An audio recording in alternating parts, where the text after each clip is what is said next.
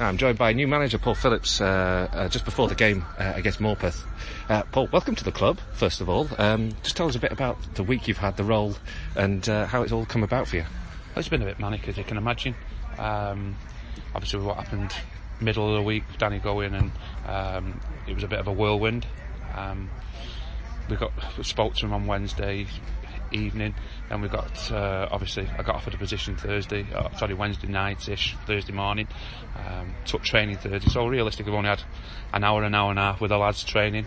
Great group, I can tell it already. Good camaraderie. As every manager probably saying, in a false position, got a lot of ability in there. But we need to start showing that starting from today. Can you tell us anything about the team you brought in with you? You're Kay Coppin as your assistant?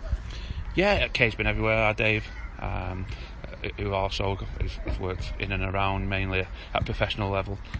Kay's played for me. He's been my assistant manager for many a year now. He knows what I expect. He'll set the standards on and off the pitch if needed.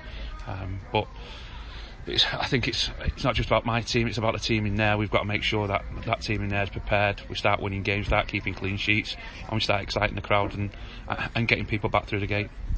And Gary Douglas, the chairman, spoke very well about your experience in this division with Buxton and Matlock in particular. How will you bring that to the club? Yeah, I think if you look at both of them, both realistically in the same position we are now. When I walked into Matlock, it was third bottom, not really won a lot of games. Same when I went into Buxton. I think we missed out on the first. I think it came in similar time to Buxton, January, late December. And we just missed out on the playoffs first year with a team that we hadn't assembled. Matlock last year was moved full first year in control after the COVID effect. So it's the drive, winning mentality, be strong, both boxes. We will lose games, but in the manner that we lose games can't be the same as what we lost games last week, where we lost them with a whimper.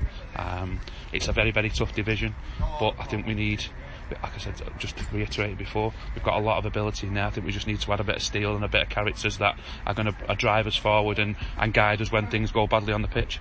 And how would you describe your approach to the game? What style of football can we expect here? It's hard to say that because I'd do anything to win. People say, do you go long, do you play out from the back? I think it's alright. Look at the pitch today. Absolutely fantastic football pitch, great to play on. We go to other places where the pitches aren't going to be so great. You've got to find a way of winning.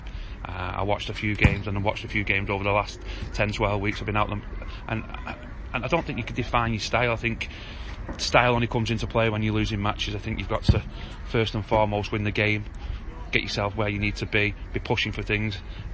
And then I think style takes a back seat. I think it's got to be winning games at whichever way you can, first and foremost. Listen, I want to excite people. I'll never take a backward step. Very rarely I make a defensive change. I always want to be on the front foot.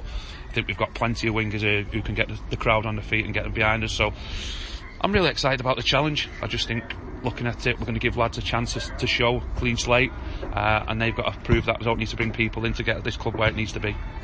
And finally, obviously, you've had it's been a tough week for the club last couple of weeks, both on and off the field, really. You're replacing a couple of managers who have been legends at the club. It's a difficult position for you to come into. Have you got a message for the supporters? Oh, listen, I'm never going to replicate what Dan did but for this club, and they've created a great environment in there, and they've brought some great lads in. And like I said to the lads, I've got nothing but respect for the both of them. Probably missing Danny's leadership on the pitch and his winning mentality on the pitch. I could do with that today because that's the kind of centre halves that I've always employed and looked for, and there's not many of them about. No, listen, I can't. All I'm going to try and do is define what I do in winning matches.